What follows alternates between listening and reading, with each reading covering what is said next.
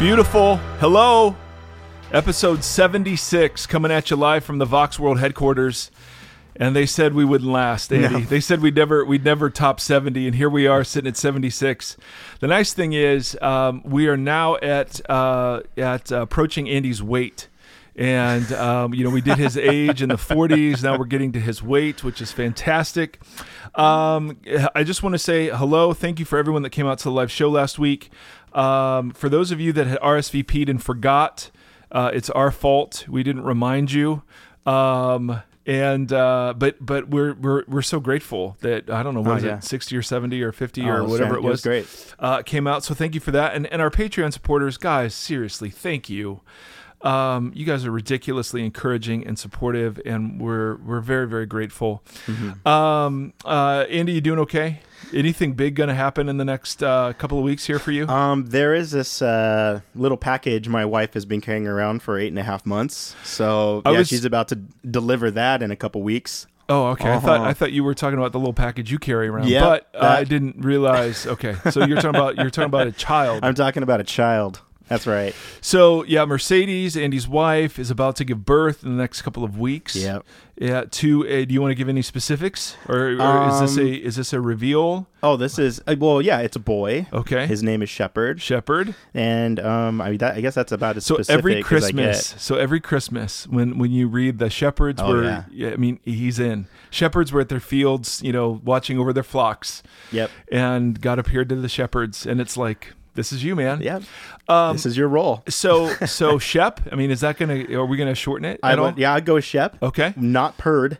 No. Hi, Perd. Okay, excellent. Like the newscaster from Parks and Recreation. His name was my Perd. Goodness. Perfect.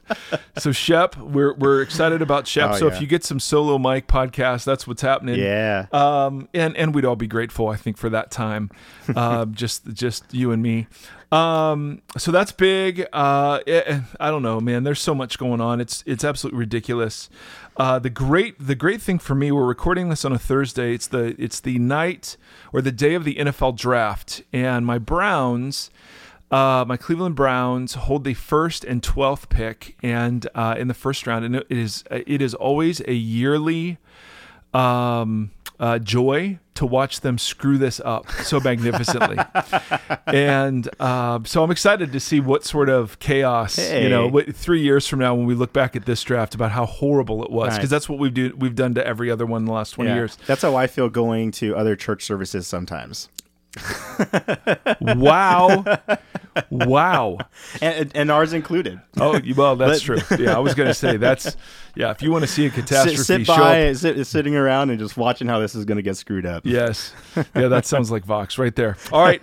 So I'm a very large social media presence. Yeah. I have a very large social media presence, literally and figuratively. And not really. Andy does a lot. It helps me a lot. But there was a hashtag running around Twitter this week that I thought was interesting. Things only Christian women hear. Yeah. And so I collected a few of the choice ones. I thought I'd read those, and then we'd have a talk about this. And I'm not going to give shout outs. I mean, they're written by all kinds of different people. But it shows some of the implicit or explicit misogyny that still exists in the church. It is an incredibly heartbreaking sort of revelation of some very, very poor theology that is still hanging around. It is, as Bonnie's talked about, and some of the other teachers that we have at Vox Community, Megan, Fate Marshman, and Carrie Garcia. I mean, there's this stigma still. Yeah. About somebody who's a female pastor. I heard I was Facebooking, which I never do, messaging somebody who's a pastor at a very, very well-known church, and she just was saying, it's brutal to be a woman pastor in that environment. But she's a women's pastor, so it's okay. She can pastor women. Yeah. So here's some of the things only Christian women hear. You can teach the women and children, you just can't teach the men. You're an amazing leader. You'd make an excellent pastor's wife someday. Women are too emotional to be leaders and pastors. Okay, now, and I've seen this. Okay, you can teach, but there has to be a male leader in the room when you do. Women can write theology books, but not teach theology. You will be able to preach, but we will let the congregation know the elders reviewed and okayed the message. There are only a few women used as leaders in the Bible, but those were because there were no men available. Wow. Like at the end of when Jesus died, right? And Mary and Martha were there because the apostles were not. Do not start using biblical facts. Biblical womanhood can be defined by marriage and motherhood. We have female directors who are like pastors, except in title and authority. So that's one of the ways churches are really, really inconsistent, is they'll have a director of ministry, yes, and not call it a pastor, right, but give authority. I mean, it's just the double standards on some of this stuff. Women have the ability to give and nurture life. Is that not enough? Girl, don't buy a house. How is your husband supposed to feel like a man if he doesn't buy your first one? What? Yep. Your clothes can cause boys to sin. I know women who have heard this. Do you think not doing your wifely duties enough caused him to cheat on you? Oh my goodness. You're too strong. You've got to let him lead if you want a man. Let's see. You can't be, if we can't meet at Starbucks, just the two of us, it might give the appearance of evil. I can affirm your gift of teaching to women and children. You know too much about the Bible. You will be too intimidating for a guy to marry. How will they lead you? Wait. What's the measure of too much? I'm just pulling out the choice ones. I noticed your preaching conference has all male leaders, she said. They responded by saying, we have a women's track for the first ladies. I guess the pastor's wives is what that meant there. You have tremendous leadership gifts. Too bad you weren't born a man. We appreciate you volunteering for years, but now that we have to pay somebody, it's got to be a man. We don't permit women to preach, but you can share. Men will look at you and be tempted to sin. We say this to 12-year-old girls. I was ashamed until my 20s. Jen Hatmaker said, preached at a huge church once. The intro to her sermon was, men were going to peek over the ladies' shoulders and listen while Jen shares with them. Yep. Please wear one piece so boys aren't tempted, while the boys can wear whatever they want. Right, especially on stage, full one piece unitar. You're equal to men in value. You just have a different role. God made you to submit to man's final authority. Oh, darling, this single season is that you're in is so precious. Use it for the Lord. He will bring you your man. You can teach other children and other women. You just can't teach men. If you preach, I will get up and walk out. Yeah, I saw that one. Your husband needs to come to the meeting too. I can't be alone with a woman, from my male pastor. Two-piece bathing suits are not allowed. Dress modestly. Men can't control their thoughts, and you don't want to cause them to stumble. But if the senior pastor is a woman, how will I relate to her? To which this young lady responded, how do I relate to a man?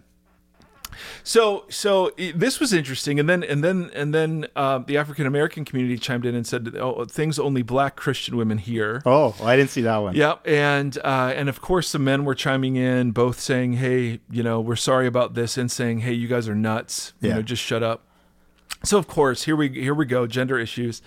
But I thought, as I was reading it, I was a bit heartbroken because of the double standards. And the reason I changed my position on this, there were a couple of big reasons. One was I felt like the text and scholarships around some of the controversial texts, scholarship, I should say, around some of the controversial texts changed my mind. I mean, it was Gordon Fee, Craig Keener, Kenneth Bailey, N.T. Wright. I mean, guys that were, and women that were, Sarah Sumner, that were showing there were much different and better ways to understand some of these prohibitive texts. But another reason was just simply some of the double standards. It's like, listen, we let we let women be missionaries overseas, but we won't let them preach and teach here. So if you're, I mean, and that's racist. I mean, not only is it sexist, but it's racist that these other pagan tribes, it's okay if a woman teaches them. Okay. All right. But for us enlightened Americans, sorry, women, you can't teach us. I mean, Right. I served at a church that had not let women serve communion for 57 years. And I went to the elders and I said, show me the verse. Show me the verse that says women cannot serve communion. I mean, and there, of course, there's not a freaking verse. Right. And their answer was, well, it was just a kind of a cultural thing. Exactly. That's what this is. This is not biblical. This is a couple of verses yanked out of context with a whole lot of men justifying why they should be in charge. Right.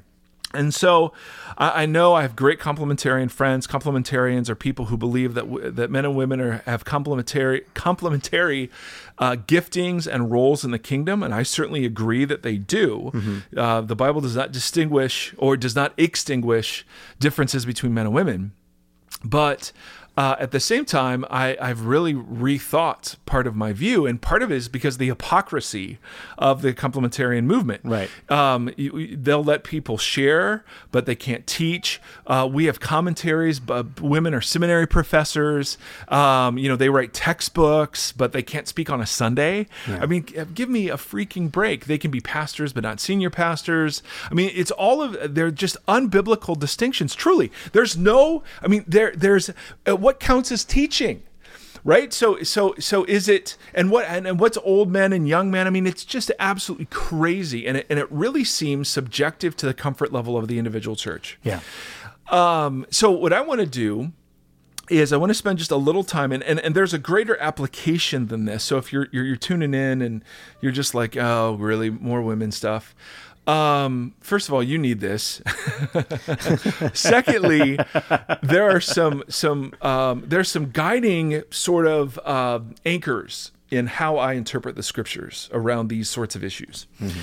And so I want to go over some of those anchors. Okay. I don't want to get into the specific prohibitive texts, although that would be interesting. And I'll be glad to in another podcast, but that would be literally going through the Bible and talking about Greek words and choices that you make. Sure. Okay, this is more of a meta conversation about how is it when you come to a topic like this, among others, what are the guiding sort of anchors along the way of interpreting the texts? Right. So I want to use this as an example of those anchors. Make sense? Yeah, that's great. I mean, whether this is a side note or a contribution or something to consider, because I think it's easy for us to look at it as complementarian versus egalitarian, and we approach it in that sense too. And I feel like some of what I've kind of heard in other podcasts too, is there's also this layer of authoritarianism, where then it's kind of, it gets to this place where you have this outrageous leadership support, and that's a cultural thing to me, where then all decisions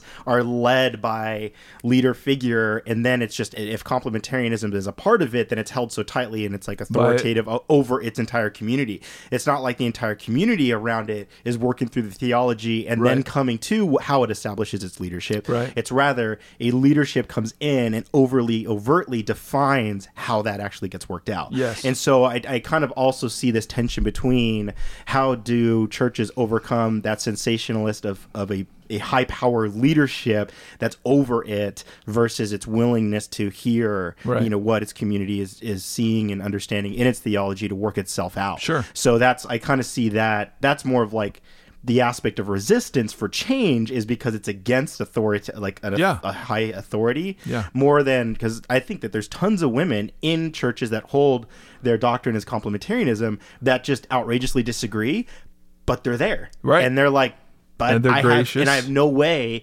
to help, like, influence the leadership in a healthy way that's doing that. Well, so it's funny because we have the reverse at Vox. We have some complementarian women who aren't comfortable with my egalitarian stance. Yeah, sure. And so they're here blessing and serving even though they disagree. Yeah. Which is amazing. And anybody who lives, I mean, you're never going to find a perfect faith community. But the question of who gets to decide what we believe collectively, I mean, that's a huge question. Yes. And plays into the complementarian, egalitarian. Now, again, if these words are new to you, so complementarians typically restrict women's roles in the church somewhere, whether it's at the elder level, whether it's senior pastor, whether it's pastor, whether it's teaching, somewhere along the line. Egalitarians say, yes, of course there are differences, but we see that gifts are poured out by the Holy Spirit, without regard to gender. And so the only question about whether somebody should serve in leadership is, is their character one like Jesus, and do they have the gift of leadership, right? Yeah. I mean, that's it. Right. So I want to talk about some of the anchors, and again, I mean, my journey went from wanting to push the boundaries of complementarianism, which I held for years and years and years, but I held it because it was inherited. I didn't hold it because I'd studied it. I held it because that was the view everyone held. Right. And so it was these double standards that began to provoke okay, is this right? I mean, really? And then I got into it and went, oh my goodness. So here we go, anchors. Number one. Now this is assuming, okay, that you hold the Bible in some sort of authority. Now, if you don't, you're not going to care. But if you have some sort of authority attached to it, and you have some sort of motivation to want to honor that authority, that's assumed in what I'm about to say. So, we've had conversations about the Bible before, and man, I love those questions because there's so much to explore. But I'm kind of assuming that we're holding a high view, and we want to honor that in regards to how we organize faith communities of the Jesus following type. So first, the Bible should always be interpreted in a manner that respects both the divine and human elements of it. So for me, now this is true of anything, right? So I hold a high view of the Bible. I believe it's inspired. We've talked about the fact that I don't use the word inerrant anymore, or infallible anymore, and why that is. So that was previous podcast, but I believe it's God inspired. The word that Paul uses is God breathed. I believe it's unique in all of bookland. That it's not just something some old dudes threw together. I think there was something to it that I have, and I trust the Bible not because I trust the Bible. I trust the God who sits behind the Bible, and I trust the Jesus revealed through the Scriptures that God would arrange some sort of message that God wanted us to know, and used human beings to do that, and so. Typically, you have folks in Christian circles that honor the divine side, but they ignore the human side, or they focus entirely on the human side and how fallible the humans were that was writing this, and they ignore the divine side altogether. And I just always want to hold those in tension. So first of all, I want to be congruent with the Scripture's teaching on the role of our sisters in the faith communities that grow up around Jesus, because I hold a high view of it.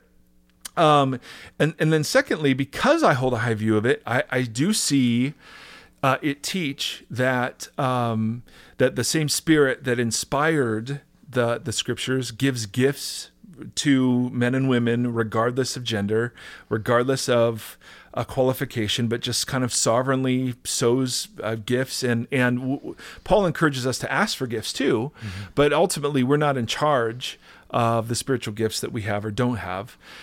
We can pursue some or not pursue some, or cultivate them or not cultivate them. But no matter how much I try, the gift of administration, escapes my grasp.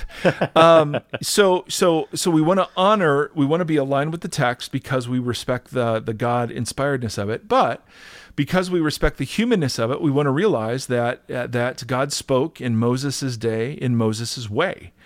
Right, that's Scott McKnight's little slogan. Okay, God spoke in Jesus' day, in Jesus' way. Right, I mean and that's just a shorthand way of saying all Scripture is incarnational. That it was spoken into a context through a language by human agency and human personality, respecting the cultural assumptions and preconditions of the time. So God wasn't teaching on the Big Bang in Genesis, and so on, so on, so on. You have images of how the pre-moderns viewed the way the earth stood on pillars and was surrounded by water, and God doesn't correct that. God uses those images, and we've talked about this. So this shouldn't be anything new or controversial. This is just simply realizing we have to respect the genre of the literature, the context, the audience. I mean, all those huge questions that talk about, okay, what's sitting behind this? Because we're just getting half a story in some of the letters that are quoted against women being in certain positions of leadership. Yeah. Make sense? Yes. So we just have to respect both parts of that. Number two, second anchor. The Bible should always be interpreted in a way that aligns with the practices of Jesus. That's why for so many of us, the problem of the violence of the Old Testament God and the Jesus who's saying, love your enemies and bless those that persecute you, that's why that's such a problem for us. Because we realize the scriptures teach that Jesus is the fullest revelation of what God's like.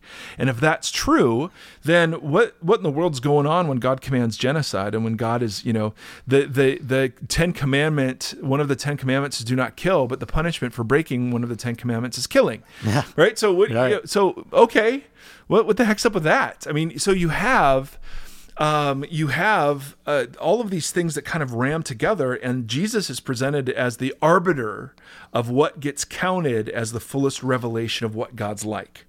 So, and it's no shock, and it will be no surprise to our audience because they're all highly intelligent people, that Jesus was revolutionary when it came to how he treated women and how he elevated them in partnership in ministry. And so I want to give you examples of some quotes from other Jewish writers of the time just to show you how much Jesus stands out.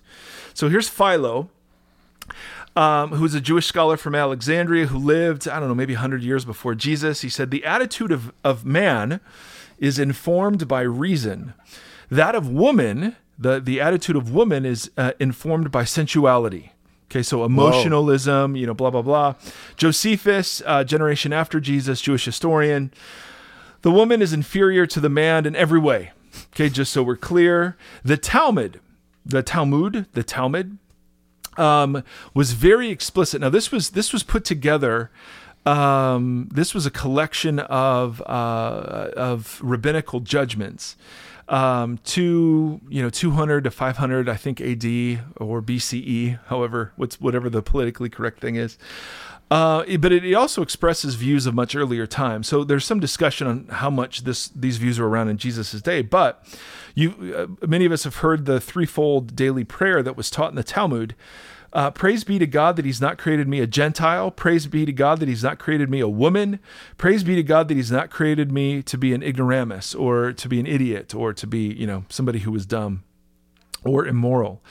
The rabbi said 4 qualities are ascribed to women. They are gluttonous, eavesdroppers, lazy, and jealous. They are also querulous, which means they're complaining all the time. And garrulous, I think is how you pronounce it, and that means they talk too much. So there wasn't the same equal access in education for Jewish girls as there was, of course, to Jewish boys. It was just a big deal. One Torah teacher said, whoever teaches his daughter Torah, the first 5 books of the Bible, it is though he has taught her obscenity. Or one rabbi said, let the words of Torah rather be destroyed by fire than be imparted to a woman. Okay? Now what Jesus did, Jesus kind of stood out. First of all, Jesus had intimate disciples. Jesus had very close friendships that were women. Jesus was supported by wealthy women in his ministry. Jesus healed, blessed, served, never mocked. None of his parables were ever told at the expense of women. Jesus protected women in the way he answered questions about divorce and adultery. There's this very famous story about Mary and Martha. And I think it's in Luke 11, and they were sisters, and Jesus is sitting in their home, and Martha is occupying the typical woman space in the back of the house. She's preparing a meal, while her sister Mary is occupying a typically masculine space and sitting at the feet of Jesus in the posture of a learner to a rabbi. And Martha complains about this, and Jesus says, no, Mary's actually chosen what's better. Now, I've heard this taught many times to be a parable about busyness. here's Martha being busy, but here's Mary just sitting at the feet of Jesus. And that's a load of crap. No, it's not about busyness. It's about Jesus granting permission for Mary to assume a place traditionally held by men, that of a learner or a disciple or an apprentice to a rabbi like Jesus. And Martha's sort of resentment of Mary's presumption gets corrected by Jesus. I mean, it's drastic in its implications. Or think about all the firsts of Jesus's ministry. The first news of the incarnation went to who? Mary, the mother of Jesus. The first miracle was performed for a woman. The first Samaritan convert was a woman. The first person clearly told by Jesus that he was Messiah was a woman, and a Samaritan woman as well. The first Gentile, non-Jewish convert was a woman. The first resurrection teaching was given to a woman. The first to witness the resurrection was a woman. Women were among Jesus's most intimate disciples. I mean, you're just like, well, that seems pretty clear. Yeah. He did not belittle. Now, some will say, I mean, and the response to this is, well, yeah, but he chose 12 men to be apostles, right? Right. So where are the women there? And that is a total misreading of what Jesus is doing in choosing 12. The issue wasn't that there were 12 men. The issue was that it was 12. And even once one of them dies, the first thing they do in the book of Acts is they have to find a 12th. Right. Why? Because Jesus was, the number 12, of course, in Judaism is pregnant with significance and meaning about the original 12 tribes of Israel. Jesus was reconstituting Israel around himself. So he chose 12 men. Why? Because there were 12 sons of Jacob that constituted the original Israel. Right. Well, of course. I mean, this is a highly, highly symbolic thing. If you're going to say that women cannot be leaders because Jesus chose 12 disciples, 12 apostles, well, then you got to say that Gentile men can't be disciples or leaders either because Jesus chose 12 Jews. Right? Or he chose 12 circumcised men. So uncircumcised men. I mean, why would you just pick up on the maleness and ignore the fact that they were young, they were Jewish, they were not seminary trained, they were fishermen? Right. Why not elevate those other issues too? Sure. Totally inconsistent. We got asked this question at Vox, and I'm wondering if it's relevant, because it's, fortunately, the Bible creates the same narrative we're talking about.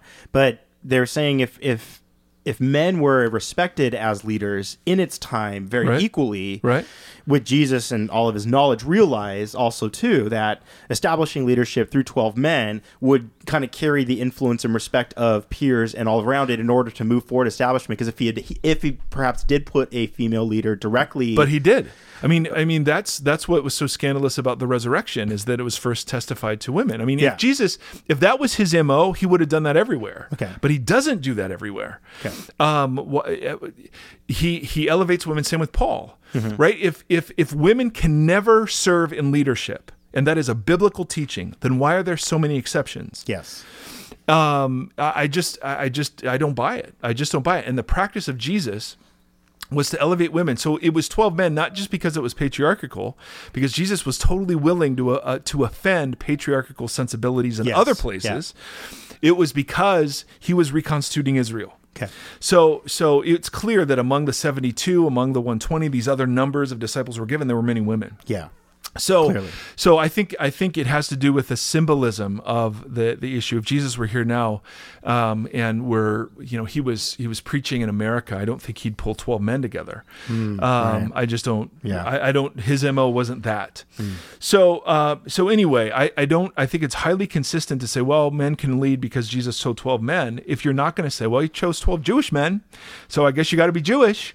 I guess you got to be circumcised. I guess you got to be uneducated. I mean, it's just, again, it's the inconsistency of this unbiblical nonsense that gets attached as part of the Christian subculture. Yeah, absolutely. And what other, this? I mean, that's great. I mean, what other qualifiers do you want to throw on top of like who he chose as the 12? I mean, like these guys were, half of them are criminals, so it's just like, or not more. I guess what I'm saying is that in our day and age, they would look like criminals to church culture. So it's like the zealot, tax collectors. Right. That's what I'm saying. Yes. Yep. I was like, No, sorry.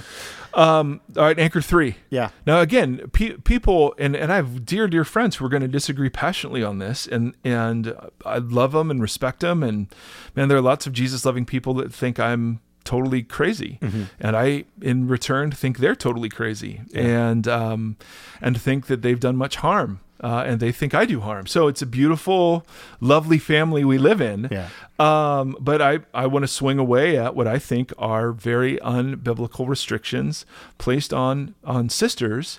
And I want our sisters to know that there are people out there who really believe, not as a matter of culture, because our culture's progressed, although that plays a part for sure. And we'll talk about that in a second. But as a matter of textual evidence, we just think there's so much there. That gives women permission.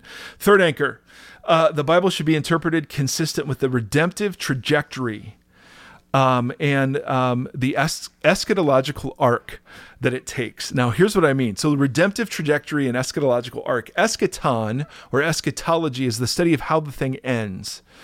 What's the last bit of this? And what we get is, very similarly, the picture we get in the last couple chapters of the Bible is very similar to the picture we get in the first two chapters of the Bible.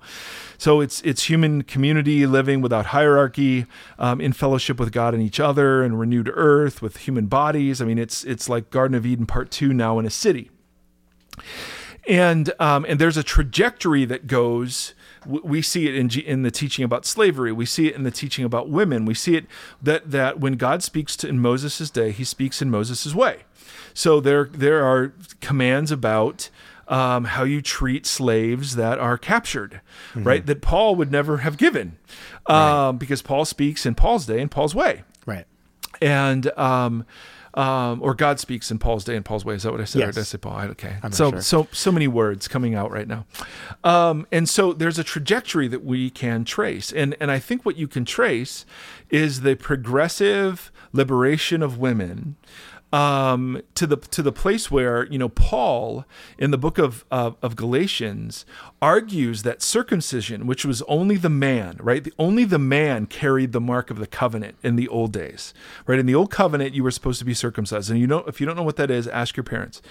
But that was only a male, right? Right. Paul was making this beautiful argument. Now it's baptism, right? And that God calls.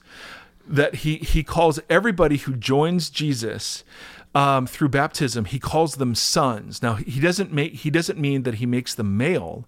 He means that he gives them the rights of sons in a patriarchal culture. Yeah. That they now stand to inherit. They now stand in favorite status. They now stand as heirs and not slaves. I mean, it was a total elevation of women, that no longer were men only going to carry the mark of the covenant. Now it was going to be women and men carrying the mark of the covenant in baptism, and that they collectively were called sons, as inheritors of all the promises. And then Paul ends with this incredible, in Christ, there's neither man nor woman. It's not male and female. It's out of Genesis, neither man nor woman, Jew or Greek, slave or free. And of course, it's talking about the accessibility of the gospel, of course, but he's also arguing that the distinctions that carried us hostage before are rendered insignificant now in the movement of Jesus. And so now again, we can go into all sorts of defending of that statement, but the point is, that's where the thing's going. He makes us male and female. That gets fallen. Now there's all sorts of tension between man and woman. But the redemptive arc is the healing of that tension, so that man, and if you believe in heaven, in the new earth, I shouldn't say in heaven, but in the new earth, in the new heavens and the new earth, if you think women are eternally subordinate to men, then I challenge you on that. And I would argue that if you really think that's how the movie's going to end, then okay, be consistent with being that way now. But if you think that's not how the movie ends, but you think that somehow we should hold on to how it was under the fall and under the curse, but you think God will change it, when he returns, I mean, I just think that's inconsistent. I just think part of what the church is to do is to inhabit and to embody the future today. Right. And so if the future is no hierarchy, no restrictions, no whatever, then we need to inhabit that today. Make sense? Yeah. And with what you're pointing out, like illuminating the text, it's kind of like, it feels like God came through and is changing. That's right. That's what's kind of funny about it, is like, even with what you're saying, because I feel a lot of complementarianism is packed into a lot of stuff Paul had said. in regards to referencing women and men and that type of thing. And I feel like a lot of folks go there, but to your point right there, working from that angle, Paul right there just basically discounted that. Right. So it's just it has to show that there's a misalignment in how that's being looked at. So. Right. And there are beautiful responses by beautiful people to Yeah. everything we're saying. Totally. And I just want to keep saying that because I know we have a lot of complementarian listeners who ping me with, hey, why don't you ever have complementarians on? Mm-hmm. And the answer is because you get all the press. Egalitarianism doesn't get a lot of press. Yeah. And so anyway, and I wouldn't, no, forget it. I was going to make a joke. All right. Number 4, anchor 4. The Bible should also be interpreted in ways that are consistent with the creation accounts. And so this is a hot topic because I don't see any evidence of hierarchy and subordination in the Genesis accounts, and there are some scholars who do. So let me give you a brief thing on Genesis, just because I think it's really important. Number 1, of course, male and female made in the image of God. That is huge and massively significant and vastly underappreciated by how countercultural that was. That men and women equally shared in the vocational call to tend the earth and to expand the borders of Eden, and they vocationally shared in the image bearing, and that both of them together constituted the image of God, not just one of them, not just man by himself, not just woman by herself. It was the both of them together that constituted the image of God. And you then, so that's Genesis 1. And Genesis 2, you get this, and this is where some of the debate comes in. You get this man walking around by himself, and God comes and says, hey, I hate that you're lonely. It's not good that you're alone. Let me create a suitable helper for you. And there's some debate about whether or not the man is androgynous at this point, because man can also just mean human. And the man... because the man gets split now into male and female, and so was the man gendered masculinely or not at this point? And we're not really sure, because Adam means the ground and man can mean human, and so there's a lot of wordplay that's going on that's very, very fascinating. But point is, God comes and says, I will make a suitable helper for you to alleviate your loneliness. And it's not just relational aloneness, it's vocational and aloneness as well. I mean, there's a lot going on there. And so, of course, suitable helper, we've talked about before. The word helper is ezer, which is a strong rescuing word used of God all over the book of Psalms. So it's not inferior at all. Suitable is the word kenegdo, and alike, opposite the man, so that they were alike to bear the image. They were opposite so that they were complementary, which in that sense is a great use of the word. And so suitable helper did mean associate, assistant, like she couldn't do anything. No. She was, and the rabbis made a big deal of the fact that she was taken from the man's side, because the man was taken from the ground. So the woman, some of the rabbis taught that the woman held a slightly more exalted position because the woman was made not from straight dust, but from dust that had already been refined. Mm-hmm. So, and the rabbis, some of them would comment, and because there were debates about the role of women and so on, would comment that God took a woman from the man's side, to demonstrate companionship, not the man's head so that she would rule over him, or the man's feet so that she would rule under him, but the man's side. And then the man titles her. He doesn't give her a name, because that's the big thing, is the man names things, and he names things from a position of authority. And the argument is, no, he names the woman here. He actually doesn't name the woman. He just declares her woman, and he declares himself man. They're not names. They're kind of statements of function. Ish and isha, I think, are the words that are used there. Ish and isha, I think, is the better way to pronounce them. But point is, he doesn't name her until after they sin. And what's the consequence of one of their sins? Your desire will be for your husband, Genesis 3, and he will rule over you. In other words, hierarchy didn't come until after the fall, until sin and death entered the world. And part of the curse was, instead of the shalom that the man and woman were to have together, now we have a power struggle, and everyone who has dated or been married knows that this is true. And so what you have in Genesis, I think, is a beautiful picture of the co-participation of men and women together It was like we were talking about with the Mike Pence thing, right? This wasn't to be sexualized. This was to be labored. Now, of course, sexualizing happens, and that's why there's this thing called marriage and blah, blah, blah, blah, blah. But in general, the human vocation was to be carried out by men and women together. That, yes, there were differences, but nothing in Genesis suggests subordination in leadership, subordination in role, subordination in authority, subordination in hierarchy. There's just nothing there. You got to read that back in. All right? Are you still with me? Yeah, I'm with you. I have this whole other sub layer I'm getting all torn up about over here, but I don't know if we want to go there. I don't think we have time. Well, what's the sub layer? Let's see.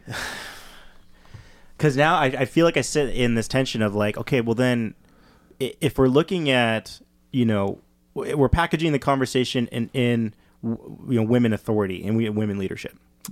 However, with everything we're saying, there's this pre-fall. We're talking about the unification almost of like no gender. No. Maybe not no gender, but it's that the unison or the equal authority pre-sin, in that. Yeah. I think it's just I'm hearing so much of this stuff, and it's like I'm like, oh, what about everything LGBTQ?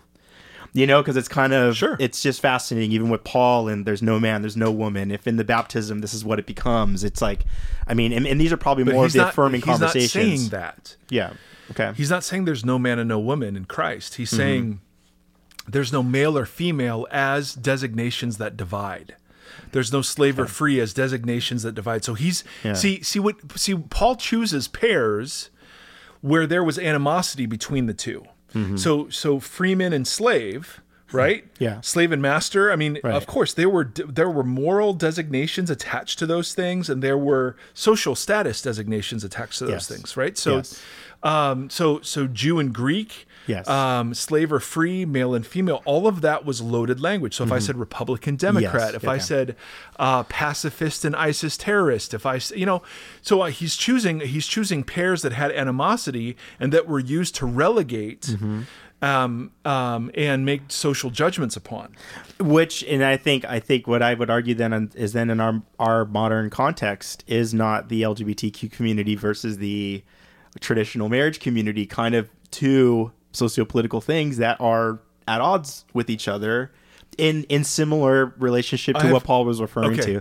Why are we going on this? That was my point. I said, like, I'm not sure that I want to go here. So that you asked for it. Have we not talked enough? We've talked a little bit about this, but anyhow, maybe it's for later. Andy Bear trying to hijack the conversation. I'm really not. The usurper. Listen, I represent the voice of the people. False. And I have to assume that with this particular conversation, some of the stuff that's in here, that I think some of these thoughts have come up. You can hear already how the traditional case for marriage could be made straight from Genesis. Yeah. And you could hear how people would have to respond to say, nope, this was actually not talking about issues that concern. I mean, there are straight lines from what we just said, but I'm trying, Andy Bear, to stick on this because I got more. And you're doing great. False. So I could bail, and I will bail. You asked for it. Okay, I did. I will know next time. Don't ask Andy. And one of the interesting. I'm going straight back. One of the interesting things, my friend, on the complementarians, if they're going to root complementarity in the way they mean it in Genesis, then that means it has bigger application for the church than the church. So women should not be prime ministers. Women should not be presidents. Women should not be lawyers with male paralegals, right? Women should not be police officers. Women should not be referees of male sporting events. Right, and some of the more consistent complementarians argue this. I mean, and they're incredibly consistent, and I appreciate that because it shows how wrong they are. You can do a reductio ad absurdum on this stuff and go, really? So at the heart, so this is John Piper. At the heart of mature femininity is a freeing disposition to affirm, receive, and nurture strength and leadership from worthy men in ways appropriate to a woman's differing relationship. Without passing any judgment on the appropriateness of these roles, one thinks of the following possible instances. So he's saying, okay, don't pass judgment on these, but what about prime ministers and her counselors and advisors? Right? I mean, is that really what you want to do? Does that damage? I mean, he's asking the question: does that damage the nature of femininity in a woman that oversees a man? And does it damage the nature of masculinity in a man that's overseen by a woman? Principals and the teachers in her school, college teachers and her students, bus drivers and her passengers, bookstore managers and her clerks, staff doctors and her interns, lawyers and her aides, judges and court personnel. Right? They conclude this way: one or more of these roles might stretch appropriate expressions of femininity beyond the breaking point. The God-given sense of responsibility for leadership in a mature man will not generally allow him to flourish long under personal directive leadership of a female superior. Dang. So at least they're consistent, some of them, in saying, well, if it's rooted in creation, see, that's the counter. They say, well, it's rooted in creation. Okay, then you should have restrictions on women everywhere, right? Because if women are built to follow and men are built to lead in the ways that you suggest, then we got to apply this everywhere, right? How old? So we shouldn't have female teachers in high school. Right, we shouldn't have female college professors. I mean, all of this is capitulating now to this demonic feminism, Jezebel spirit of the age, or something. Yeah. Right? I mean, what in the world? Yeah. So crazy. It is absolutely crazy. So I just think the anchors sort of, for me, begin to flesh out the answers to an issue like this. It's like, well, no, creation seems, and the eschaton seems, and Jesus seems. I mean, they all seem to be ahead of where culture was. Yeah. And just a couple of things, and this one is a huge one. We've talked about it before. The Bible should always be interpreted in ways that promote the spread of its core message. In other words, Paul, when you get to Paul and Paul and women, Paul does things and so does Peter. So much of their filter about men's and women's issues is what's going to unnecessarily offend the culture around it. They want to give the gospel the greatest hearing they can give it. And so the reason in 1 Corinthians we were talking about head coverings and long hair, and the reason Paul's talking about being silent and we're talking about asking questions and not having authority in Ephesus, the reason I would argue those prohibitions exist is because in those instances it was inhibiting the spread of the gospel. So it'd be like, hey, go to Afghanistan, woman. And we used this example before. We'll have a young lady go to Afghanistan and preach the gospel without a head covering and a burqa, and she'd gain no hearing. Now, she may not get a hearing just because she's a Christian, but you understand the point I'm making. Yeah. It would be foolish in an Islamic country to not respect the cultural practices that aren't essential to the proclamation of the core message. Correct? Right. Yes. It would be totally offensive. Whereas here, you may actually restrict the spread of the gospel by saying that only men can preach it. Yeah.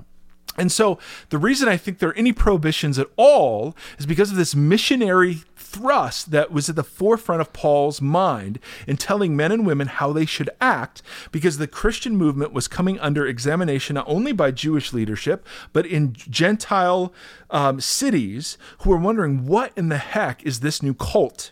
And there were all sorts of lies told about the Christian community. They were atheists because they didn't believe in the Roman gods. They were cannibals because they ate the flesh and blood of Jesus. I mean, that they had orgies like the other cults of the day. I mean, there were all sorts of misinformation.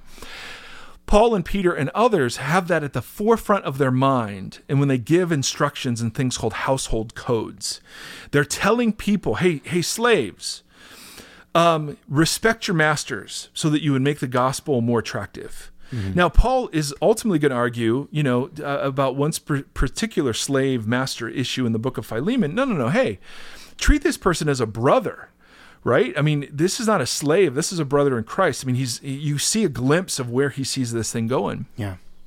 But he also recognizes that if you stand up and instead of preaching the good news about Jesus, you preach, hey, let's overturn slavery, you're going to be put to death and the movement of Jesus is done. Right? And we have examples of this from all sorts of missionary endeavors. You go into a polygamous culture, and the first thing you do is you begin to preach the good news about Jesus. What you don't do is preach, hey, if you follow Jesus, you have to give up polygamy. Right? Right. But why? Because polygamy isn't essential to whether or not Jesus is who Jesus said he came to be, right?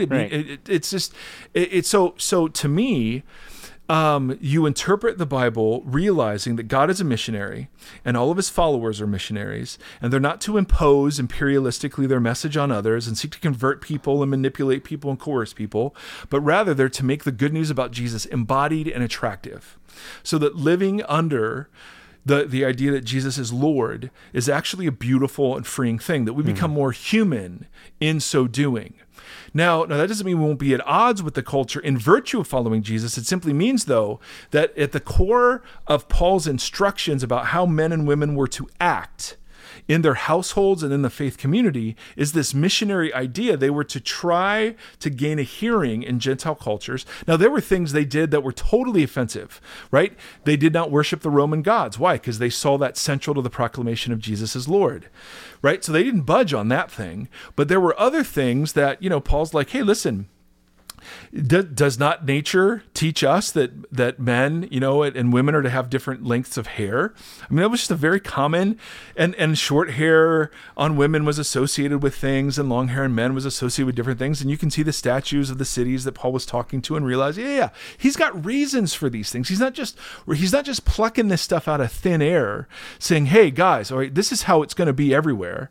He's actually arguing, no. For the sake of the message, there are times you have to restrict your freedom. Mm-hmm. And he does this all over the place. Now, we can give 1,000 examples. In fact, I have 10 more pages of notes. Whoa. That we could use, but we're gonna cut it. We're gonna cut it here because I think it'll be fun to hear what people say in response to what we've said thus far, right? But obviously, I mean, this. So some of the counters are things like, well, can you make the same argument for homosexuality and gay marriage, right? That you just made. Same anchors lead you in the same direction. Yeah. Sometimes people will use the topic of slavery and say, well, listen, the same arguments that are used to keep women out of leadership were used, to keep slaves in slavery, and the same counters. And so there's this really interesting book called Slaves, Women, and Homosexuals. I think that's what it's called, by William Webb. It was written in the early 2000s. And it was about the trajectory in the Bible on certain issues. And so his argument was there is a trajectory when it comes to slavery and women, but not a trajectory when it comes to homosexuality, because the consistency of the prohibitions against homosexuality and the references backwards to the garden, at least according to Webb, were what sort of swung that sort of analogy differently than the issue of slaves and women. Yeah. It's an interesting book because he deals with these sorts of issues. And that's the conclusion he comes to, but how he gets there is the fascinating part, because there are all these anchors and you can disagree with the anchors. Again, I want you to know, for those of you who are diehard Christians, this isn't sermon time. This isn't like exegesis time. This is more just talking about having discussions around really huge cultural issues from a Jesus following sort of perspective that honors and respects the fact that not everyone listening is a Jesus follower. And so please understand, I mean, there are holes in everything I'm saying that we could fill in, and there's much more to be said, but this gets at least the conversation going. And so when I come to a text, whether it's gay marriage, whether it's abortion, whether it's politics, whether it's women in ministry, on any of these hot topic issues, these are the anchors I use to help sift and sort. Now, of course, you go text by text and you study the original language and the context and the audience, but those are things that are always hanging out in the back of my mind.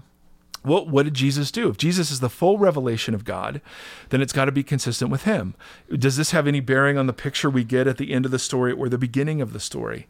Was there any missionary concerns about how Paul was answering some of these big questions that could help us understand the teaching he gives in its context? Yeah. So to me, those are all hugely significant, important questions. And there are a couple other anchors along the way too. Wow. So there you go. Bigly. Yes, my first 100 days, I have succeeded bigly. So anyway, my brothers and sisters, we just want to say, as always, thank you. We love your feedback. For our Patreon supporters, we have a Facebook group that we always are very interested. And Sam, you took me to the woodshed yesterday. Oh yeah. And so yeah, Sam was not happy with one of the answers I gave at a Q&A. But see, we love that stuff. Oh, yeah. And so thank you for listening. Thank you for sharing your stories with us. We're super grateful. If you want to ever give us any feedback about the podcast, what's the email? Hello? Yeah, hello@voxpodcast.com. Yeah. I'd love to hear what you guys would love to talk about, what we could do better. I'm open to any other suggestion outside of more Andy. That's the one I simply will not countenance. Is that one? Yeah, the only less Andy affirmation we get is, more grace. What? More? No. I get a lot of affirmations that say less Andy. Yeah, Yeah. I know. So anyway, my brothers and sisters, would love your thoughts on all these things and learn from you. So may the Lord bless you and keep you. May the Lord shine his face upon you and be gracious to you. May the Lord lift up his countenance to you. And in these crazy days, may he give you peace. See ya. Hey, thanks for listening to the Vox Podcast. Learn more about us at voxpodcast.com. Follow us on Twitter at the Vox Podcast. And now support us on Patreon at patreon.com/VoxPodcast.